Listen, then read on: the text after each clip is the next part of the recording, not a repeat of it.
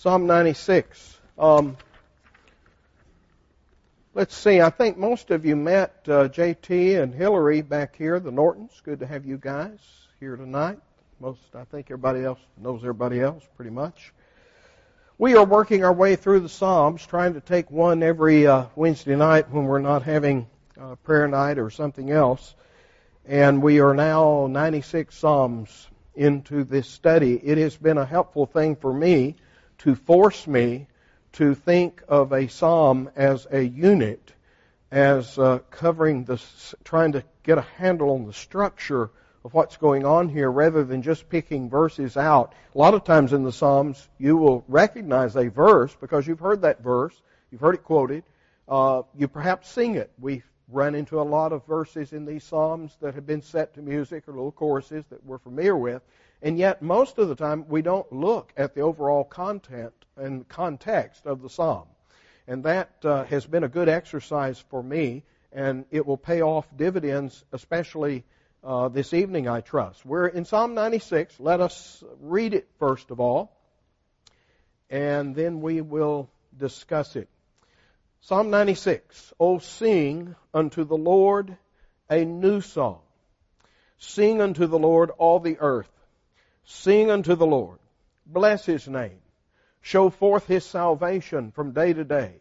Declare His glory among the heathen, His wonders among all peoples. For the Lord is great and greatly to be praised. He is to be feared above all gods. For all the gods of the nations are idols, but the Lord made the heavens. Honor and majesty are before Him. Strength and beauty are in His sanctuary.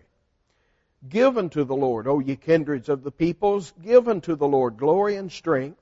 Give unto the Lord the glory due unto His name. Bring an offering and come into His courts. O worship the Lord in the beauty of holiness. Fear before Him all the earth. Say among the heathen that the Lord reigneth. The world also shall be established, that it shall not be moved. He shall judge the peoples righteously. Let the heavens rejoice, and let the earth be glad. Let the sea roar, and the fullness thereof. Let the field be joyful, and all that is therein. Then shall all the trees of the wood rejoice before the Lord, for He cometh to judge the earth. He shall judge the world with righteousness, and the peoples with His truth. One thing we notice right off the bat is that this begins much like the beginning of Psalm 95 that we looked at, it's a couple of weeks ago now. But notice the similarity. Notice Psalm 95 begins with a similar expression, O come and let us sing unto the Lord. Look at Psalm 96 verse 1, the one we just read, O sing unto the Lord a new song. Look at Psalm 98 verse 1. O sing unto the Lord a new song. Notice that we have a very similar theme in this psalm, set sort of in the middle of a set of psalms that all are expressing the same basic idea. Now notice the expression down there in Psalm 96 verse 1, sing unto the Lord a new song. Well, we tried to sing a new song tonight. Didn't do too hot at it, but we get the idea of a new song. Well, that's a song I had never heard before. It's a new thing that's playing on the radio. But I would try to plant an idea in your mind tonight that what the Bible is referring to when it speaks of a new song is a song that is designed for a new situation. The New Testament, the New Covenant situation. If you think about the New Covenant, what we call the New Testament, how many new things can you name?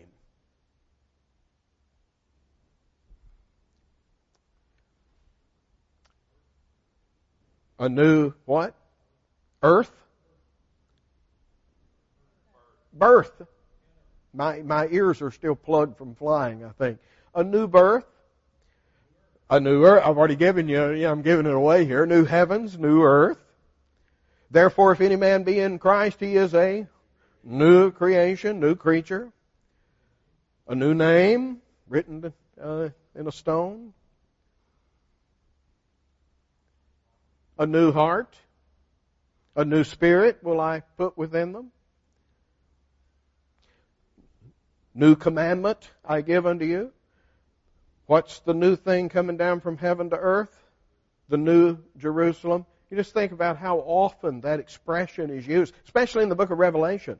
They sang a new song before the throne of God. It is the song of redemption, the song of being redeemed by the blood of the Lamb. And notice that this is that new thing. And I'm thinking that that is precisely what is in view here for a number of reasons, and we'll get to some of those a little later, that when we're saying here to sing a new song, we're just not talking about any old new song, but we're talking about a song that is designed specifically for a new situation that is coming upon the scene. And namely, this is an Old Testament man looking at the new covenant age that is coming and saying, let's sing a new song that fits that particular age.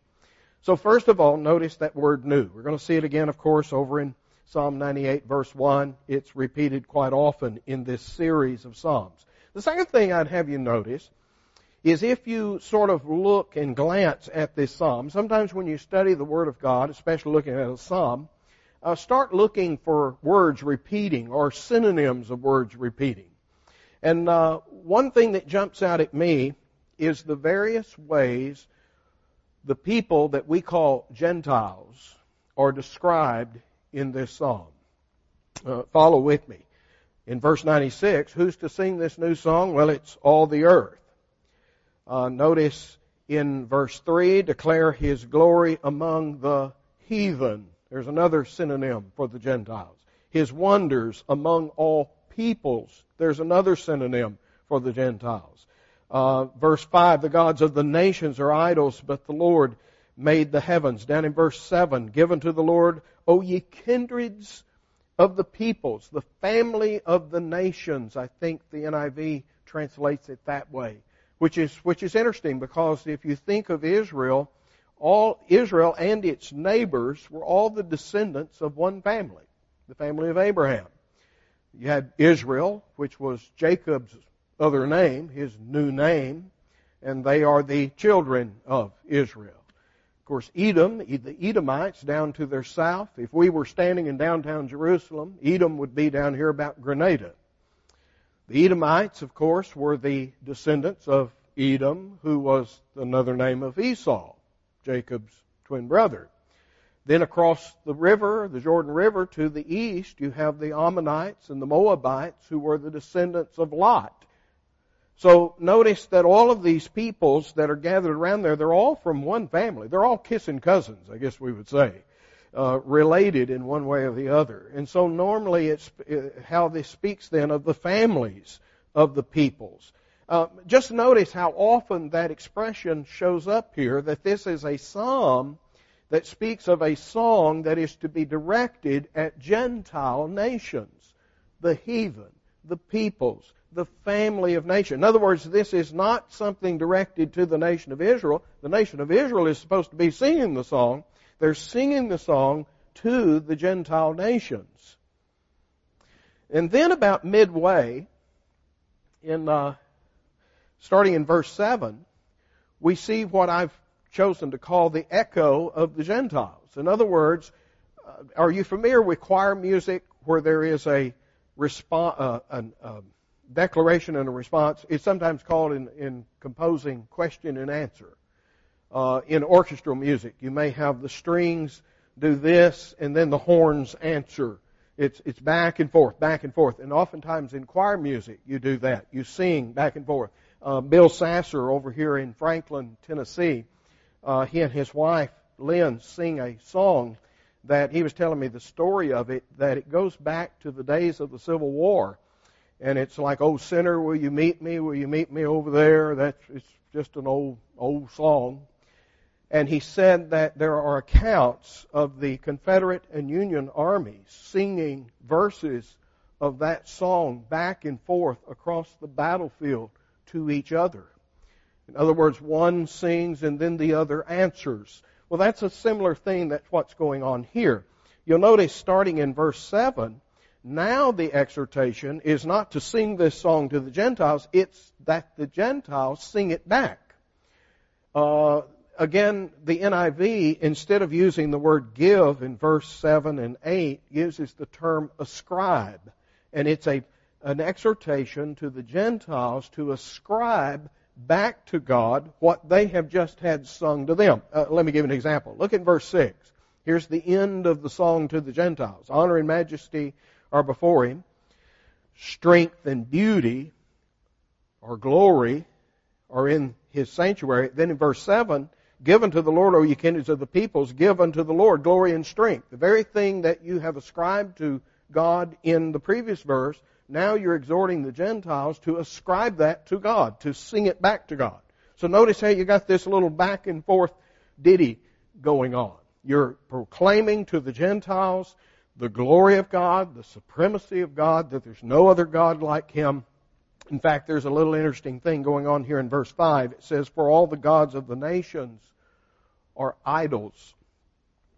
The word in Hebrew for idol is a word that literally means nothing. The gods of the heathen are nothings. They don't exist. And notice that means that these idol gods are made by man's hands. And they're really nothing. On the other hand, notice the flip side in verse 5. The gods of the nations are idols, nothings, but the Lord made the heavens. In other words, the idol has to be made. Whereas the true God is the one who makes. He's the maker. Those idols have to be formed and fashioned. In fact, we have this little parody in Jeremiah about a man that goes out into the forest, cuts down a tree. Out of one half of it, he chops up firewood, cooks his meal over it. The other half, he carves it into an idol and worships it. Anybody here see a problem? Isn't that a little bit ridiculous? That out of the same tree that you've just cooked your meal on, you've now stood it up and bowed down to it. How foolish can you be? The idols are merely that which has been made and fashioned by man's hand. The God that we proclaim is the maker of the heavens and the earth. He's not made. And so there's several of those little things going on. Then at the end of the psalm, you'll notice that it is not only the Gentiles that are being called upon to echo these things back and give God glory, but notice in verse 11 you see the heavens rejoicing, the earth glad, the sea roaring, the fullness thereof, the field being joyful, the trees of the forest. Notice that all nature is called upon to join this great song of ascribing glory and strength and honor to God. I'm thinking of the sound of the sea. We have in certain places in Scripture that the sound of many waters. The sound of many waters is like a huge crowd. And the same thing happens, of course, when the wind blows through the trees of the forest. There's a roar. There's a sense in which it's almost as if there is these things are alive and they are joining in the song, not only of the Gentiles, but creation itself joining in this song. Now that's the basic idea of the psalm. And normally I'd go verse by verse, pick this thing to pieces, but trust me, we're in a series of psalms that all sound just about alike. And so we're going to get to these themes later on. What intrigues me, fascinates, anybody here like a mystery? What intrigues me about this psalm is its setting. You'll notice there is no inscription to this psalm. Now we've had a number of psalms back earlier that says, well, this was written when so-and-so was doing, most of the time David on the run from Saul. I've told you before, the inscriptions are not inspired Scripture. They're somebody's guess, probably an old guess. Sometimes they seem to be right, sometimes they seem to be wrong. But you'll notice that this psalm has nothing to cue us as to when it was written, who wrote it, or the circumstances surrounding it. And yet, let me give you a little surprise here. We have more information about the setting of this psalm than any other psalm we have studied so far. Let me give you a little background information, and then we'll sort of plow into this. Y'all remember Eli? Samuel? Samuel was living with Eli. You remember he thought Eli was calling him in the middle of the night, got up, ran in there, and Eli finally says, "You listen to the Lord." Okay, you know the setting. Eli is the priest.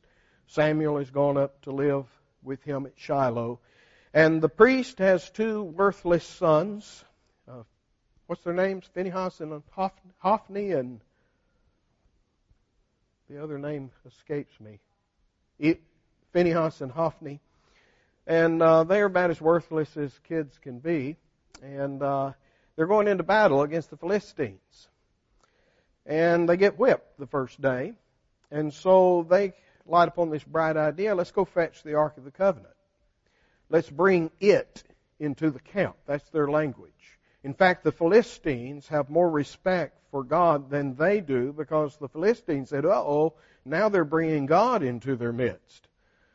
And the Israelites said, let's just go get it.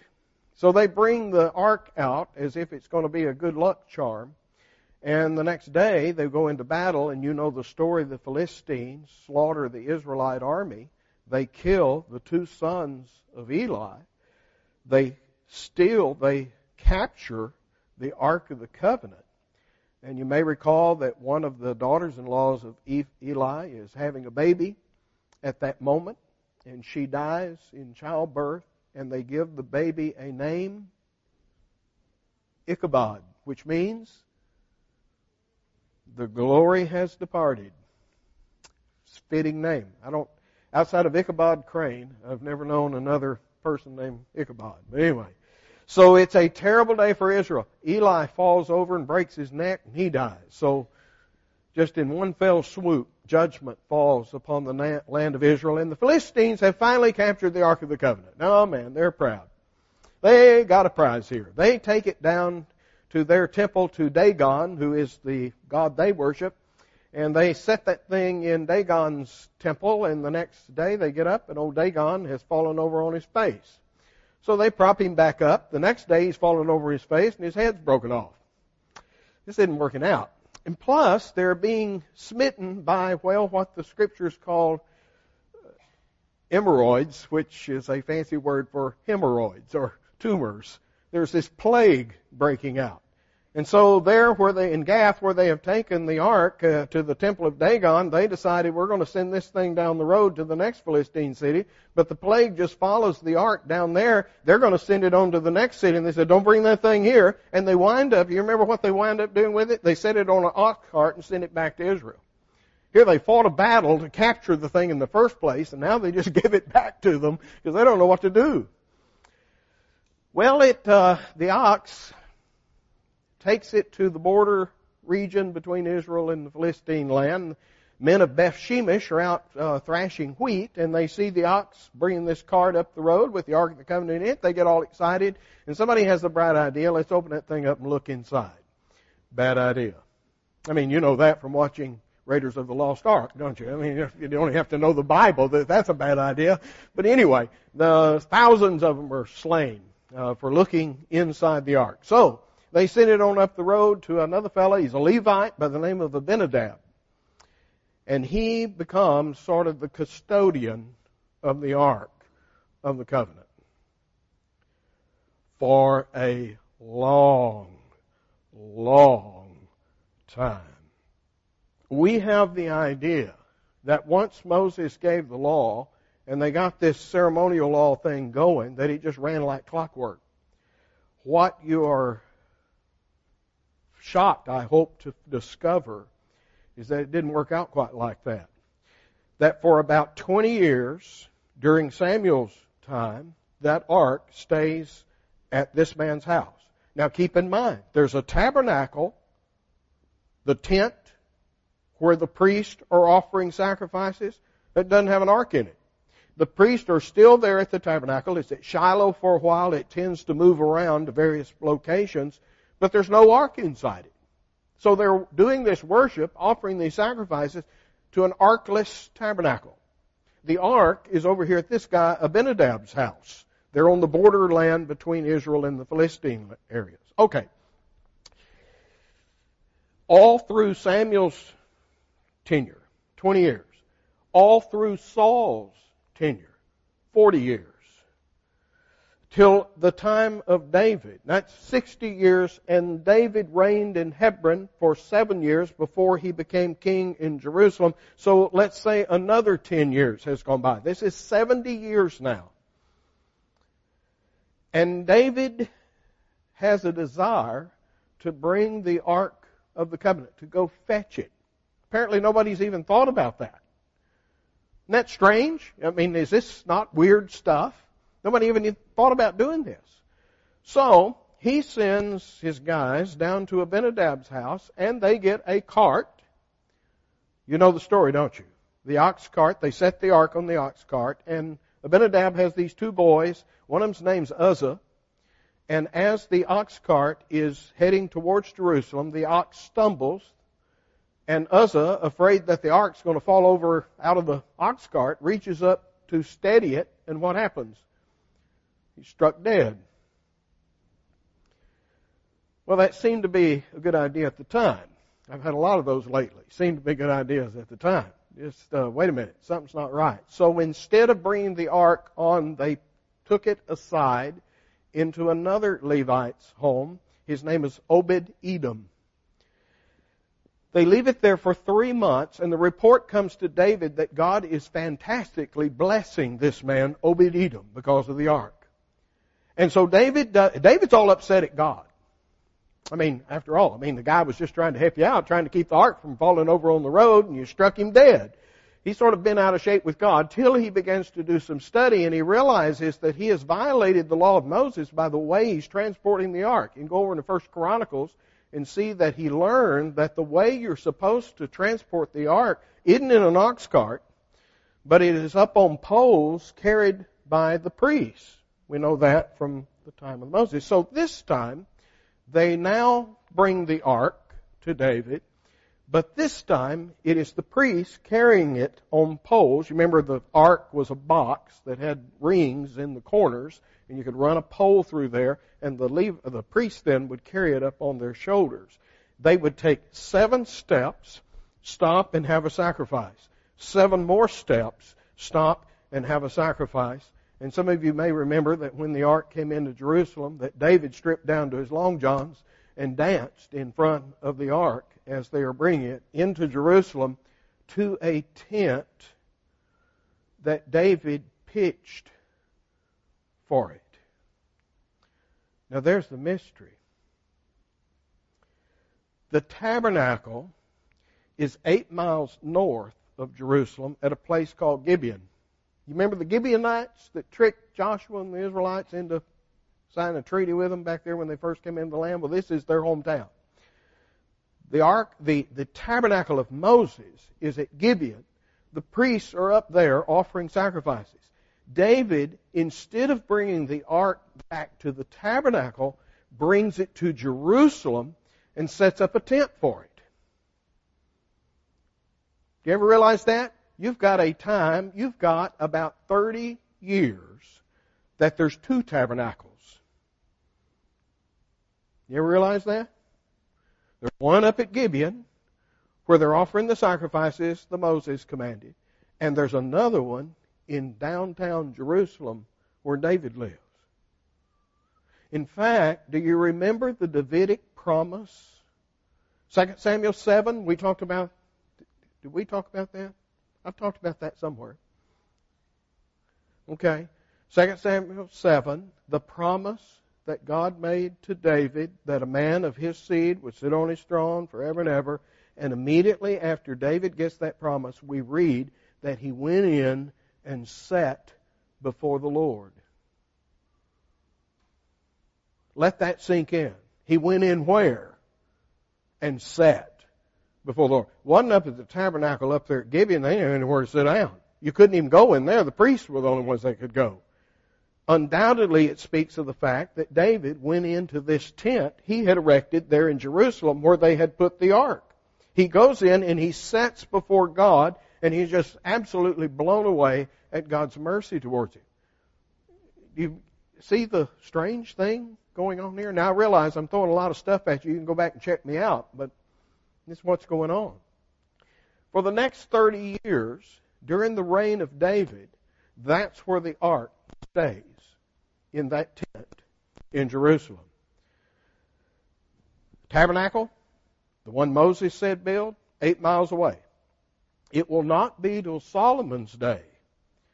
When Solomon builds the temple, you will see that he goes to Gibeon and he brings the furniture. You remember this table of showbread, the menorah, that candlestick? He brings that from Gibeon to the temple.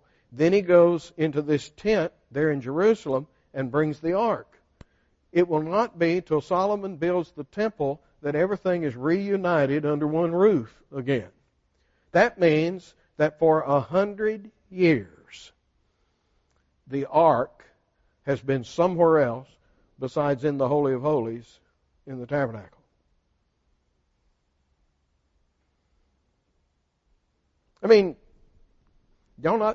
Inquiring minds want to know, what in the world is this all about? What in the world is going on? You'd think, wait a minute, I thought they weren't supposed to do stuff like this. And yet David is doing it, and David's being blessed because of it. I want you to go to a place where we see the beginning of this situation, and I think the guys are going to put a couple of these verses up here. First of all, 1 Chronicles 16. What's the first one, Macy? 1 Chronicles 16, 7. In 1 Chronicles 16, we see what happens as worship begins in Jerusalem. Now remember, this is not worship that Moses prescribed. This is alternative worship. I don't know what you'd call it. This is doing things a completely different way. And one of the things that you notice is on this day, David delivered first this psalm to thank the Lord into the hand of Asaph, his brethren. David wrote a song, a new song, you see, for this occasion. And Asaph was the choir leader. He's the Kenny Porter of the day. He's over the Levites, who are the singers. Now, when did singing become associated with the worship of God? We sing all the time. Every Sunday we get together, we sing hymns. We read about Jesus and his disciples singing. Have you ever thought about that? Where do you find music associated with the worship of God in a regular way? You won't find it in Moses. You won't find it in the law. You'll find the Song of Moses and Deborah's song, which are victor songs, when they drowned the Egyptians in the Red Sea. But you never find music associated with the worship of God till right here, 1 Chronicles 16. From this point on, music will become a regular feature of the way you worship God. These choirs of the Levites, led by Asaph and his brethren, we talked about Heman, you remember Haman, the Israelites would say, but Ethan, his brother, they were all leaders of these singers. From this time on, music is regularly connected with worship of God. You can go to 1 Chronicles 16 and you can read how you have not only musicians, singers, but you have people playing timbrels. You have somebody playing horns. In other words, you've got more than just voices. You've got instrumental music now associated with the worship of God. Now notice, this verse is telling us that David has penned a brand new psalm for these guys to sing as they inaugurate this new worship that's going on here at this tent that David pitched, not Moses' tabernacle. This is David's tabernacle. Okay? Well, would you like to know? It is a combination of 3 psalms. A piece of one psalm, a piece of another, and the entire Psalm 96. Macy, if you would, put the next section up here. 1 Chronicles 16, starting in verse 23 through 33. This is from that section. Notice how it compares to Psalm 96 that you've just read here. In other words, we know who wrote it. David wrote it. We know when he wrote it. He wrote it for the inauguration of this new way of worship there in Jerusalem. And we know that he gave it to Asaph in order for them to sing it that day. So we know more about this psalm, what's the situation that prompted it, than any other psalm. It is this new way of worship. Now you begin to see why he said, let's sing a new song. Because we got a new thing going on in Jerusalem. The old psalm, if you want to call it that, is up there at Gibeon. There's a new situation happening in Jerusalem. There's a new way of worshiping God, a new approach to God that is going on now. You'll see, and Macy, go ahead and put the next one up there that I picked out. I'm not sure if I'm with you.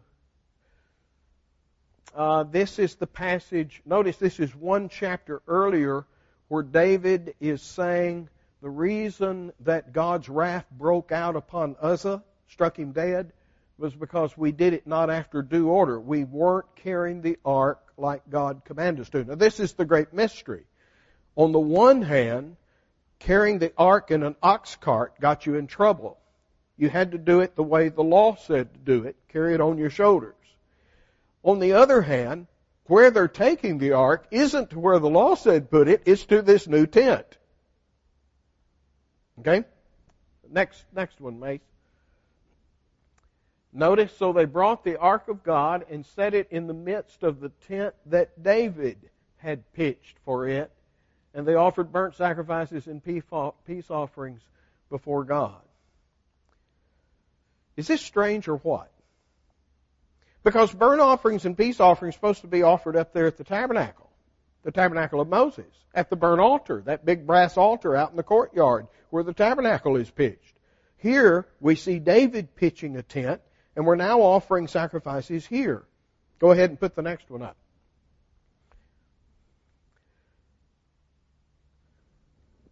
The description in 1 Chronicles 16 is he left about half the Levites in Jerusalem to conduct worship there at the tent he pitched. The other half, namely Zadok the priest and his brethren the priests, before the tabernacle of the Lord that was at the high place that was in Gibeon. In other words, he's now divided the priesthood. He sends the priests up to Gibeon to minister there before an arkless tent, and he keeps the Levites, most of the Levites, in Jerusalem to worship there where the Ark of the Covenant is. All right, next one. What went on at this tent in Jerusalem? 3 things are mentioned. This is David. He appointed certain of the Levites to minister before the Ark of the Lord. Here's the 3 things that they did: to record, to thank, and to praise the Lord. Now that word record is a word that describes somebody who brings things to remembrance. He's a reminder. He is somebody who reminds you of what God has done for you. That then leads to the next thing, to thank the Lord and then to praise the Lord. In other words, notice the tone surrounding this worship. Now, let's contrast this to the worship that went on in the tabernacle. For instance, how close could you approach God in the tabernacle of Moses?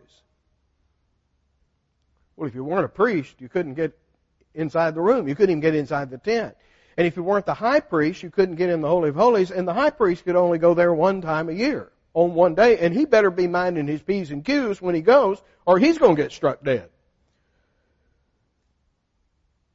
Does that sound like a recipe for rejoicing and praise, or a recipe for fear, trembling?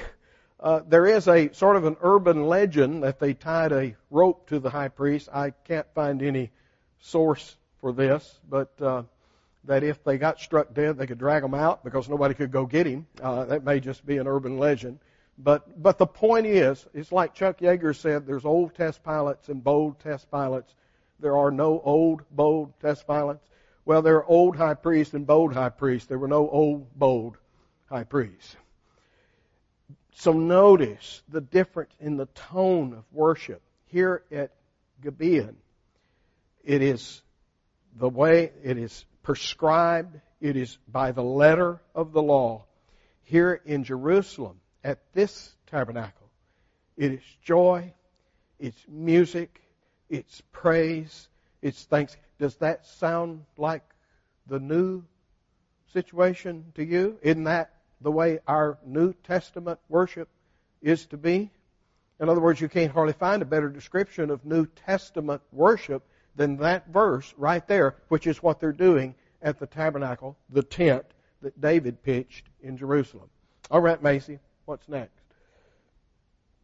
I've given her a whole list of these things. That's the whole account of the whole shebang there. They left the ark there in Jerusalem, and the guys there ministered, and the rest of them, the high priest, went up to Gibeon. Okay? Go ahead. Next one. Now let's shift 1,000 years forward. Fast forward 1,000 years. Jesus has lived, died on a cross, buried in a tomb, raised from the dead, ascends to the throne, and the Spirit is poured out on His church. The great missionary mission is now taking place.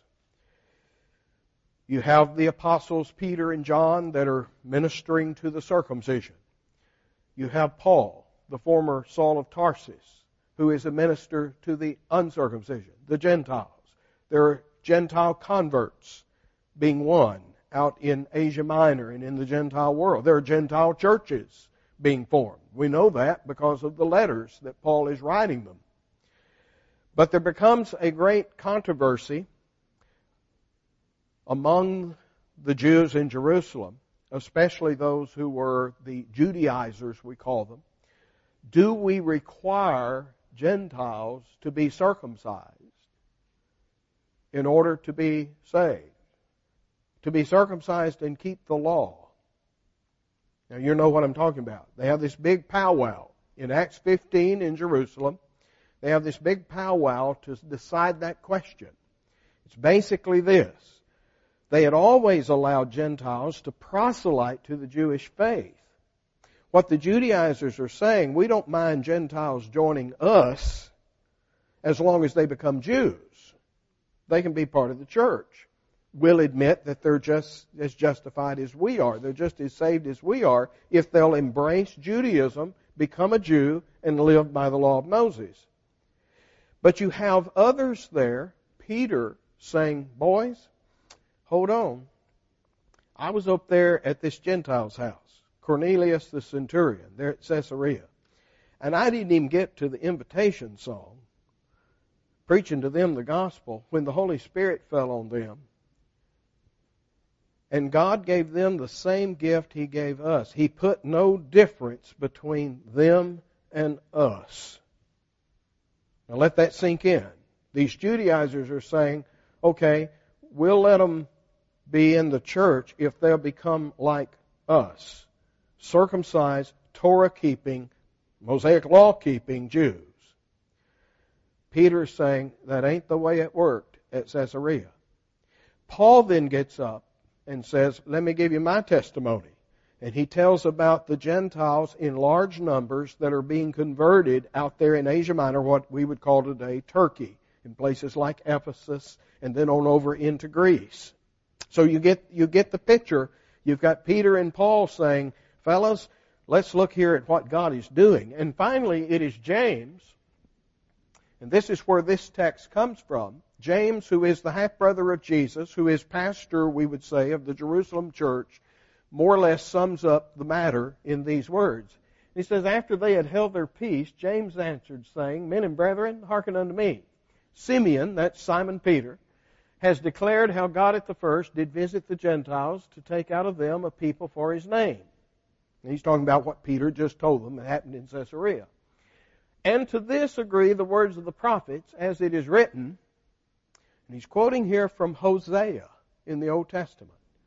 After this I will return and will build again the tabernacle of David, which is fallen down. And I will build again the ruins thereof, and I will set it up, that the residue of men might seek after the Lord, and all the Gentiles upon whom my name is called, saith the Lord, who doeth all these things, known unto God are all His works from the beginning of the world. What James is saying is, boys, God has already prophesied of this situation back in Hosea. Now this quote comes out of Hosea 11. You go back and read it from the Masoretic text. This is being quoted from the Greek Septuagint version. What this text is saying is that there's going to be two groups. There's going to be the residue of men, that is the remnant of Israel that are going to seek the Lord, and then all the Gentiles upon whom my name is called. In other words, you've got the remnant of Israel being joined by this group of Gentiles who believe. And what James is saying, God spoke about this. He didn't say these Gentiles had to become Jews. He's saying He's going to bring the two groups together. As Paul will use the terminology, He's going to break down that middle wall of partition between us. But the part I want you to focus on is that expression, He will build again the tabernacle of David. Most of the commentators understand that to mean the house of David. That is, the dynasty of David, the kingly line of David, and certainly God did reestablish that in Jesus Christ. But the term, the tabernacle of David, means literally the tent of David. There's only one tent that could possibly be talking about. It's that tent that David established in downtown Jerusalem and set this tabernacle in, and then wrote this psalm, Psalm 96, for the Levites to sing at the inauguration of that worship. And if that then sinks in, what this prophecy, there's a lot of Old Testament scriptures James could have quoted if his only purpose was to say that in this kingdom there's going to be saved Jews and saved Gentiles. I mean, I can think of half a dozen right out of Isaiah. But this prophecy is different. It's not just talking about the fact that there's going to be believing Jews and believing Gentiles brought together. It's saying they're going to worship in the tabernacle of David. What's the significance of that? If we would expect Gentiles to have to become Jews, we'd say they can come worship at the temple or the tabernacle of Moses. But that this is referring to that strange situation that is taking place in David's day, where you got a different kind of worship going on.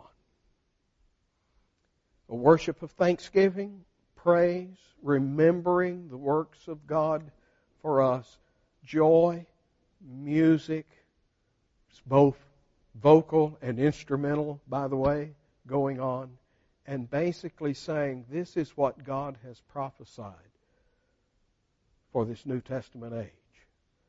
It's not going to look like the tabernacle of Moses. It's going to look like the tabernacle of David. All right, chew on those things a little bit. I realize I've hit you with a lot of stuff. I got one other thing before I quit. One thing. It's a textual thing, but it's a fascinating textual thing. You still got, well, I've long since lost Psalm 96. Psalm 96, verse 10. Say among the heathen that the Lord reigneth. You'll see that phrase sprinkled throughout these Psalms. Tell the heathen, the Lord reigneth. Anybody know who Justin Martyr is? He was actually a philosopher that lived in Asia Minor in the mid-2nd century. He wrote a letter to the Caesar, who was alive at that time, Antonicus Pius, who was Caesar right in the middle part of that century. And he is writing to Caesar to get him basically to lighten up on the Christians. And he is trying to present the Christian faith to him. And he tells Antonicus, I can't say his name right. He tells him that there were prophecies of Jesus in the Old Testament that had been fulfilled. And he quotes a number of Old Testament prophecies that you and I would be very familiar with. That, yeah, we all acknowledge these things are being fulfilled in the ministry of Jesus. And then he quotes Psalm 96, verse 10. Anybody see a messianic prophecy here? Say unto the heathen, the Lord reigneth. Because the way Justin Martyr quotes it is like this. He quotes this verse, say unto the heathen, the Lord reigneth from the tree.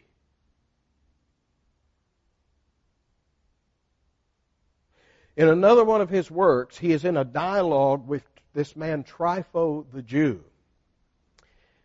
And Justin takes Trypho to task for the fact that Justin says that the Jews intentionally altered their scriptures so that it wouldn't so blatantly speak of Jesus as the Messiah. And one of the places he accuses them of doing that is right here in Psalm 96, verse 10. Justin again quotes it the way he had it in his Bible. He's reading a Greek Septuagint version of the Bible. It says, the Lord reigneth from the tree. Anybody see a messianic prophecy there? Peter preaching in Acts 5 says, your leaders, they took the Son of God, the Christ, and they nailed him to a tree. By the way, the word tree in Greek is the word xylon. It doesn't mean a tree like we got a tree out here with leaves and branches. It's simply a generic word for wood. It could be timber, a post, a cross. You put him on a xylon. Peter preaching to Cornelius' household. The leaders of the Jews, they put him on a tree, a xylon. Paul preaching in Antioch of Pisidia. Those rulers in Jerusalem, they put him on a tree, a xylon. And here in Psalm 96, the Lord reigns from the xylon. What was the placard they put up over Jesus' head? This is Jesus of Nazareth, the King of the Jews. Irony, isn't it? Now, I don't know. I can't say for certain. We know that this translation, that the Lord reigns from the tree, made its way over into the Vulgate, the Latin Vulgate that Jerome translated for the Latin side of the Roman Empire. It's there. It's in the Coptic version. That's the one they used in Ethiopia and Egypt. It's not found in the Masoretic text. It's not found in our Septuagint version today. I don't have a clue if it's the correct reading. I know Justin Martyr thought it was. It was in his Bible. And what an ironious irony that this would be a messianic prophecy found right in the middle of this psalm being penned to speak of messianic worship, this new song. We have in the book of Revelation the redeemed gathered around the throne singing a new song. Thou art worthy because you've redeemed us out of every kindred, people, and nation. You've redeemed us by your blood. It's the song of redemption that is that new song. I was preaching in California several years ago, and I was just sort of cruising along, made a statement that the song that the angels are singing in heaven is not worthy am I, but worthy is the Lamb. I thought that's pretty good myself. After the service, a guy came up to me and he says, do you realize you made a mistake? I said, oh, no, what did I say? Not unusual.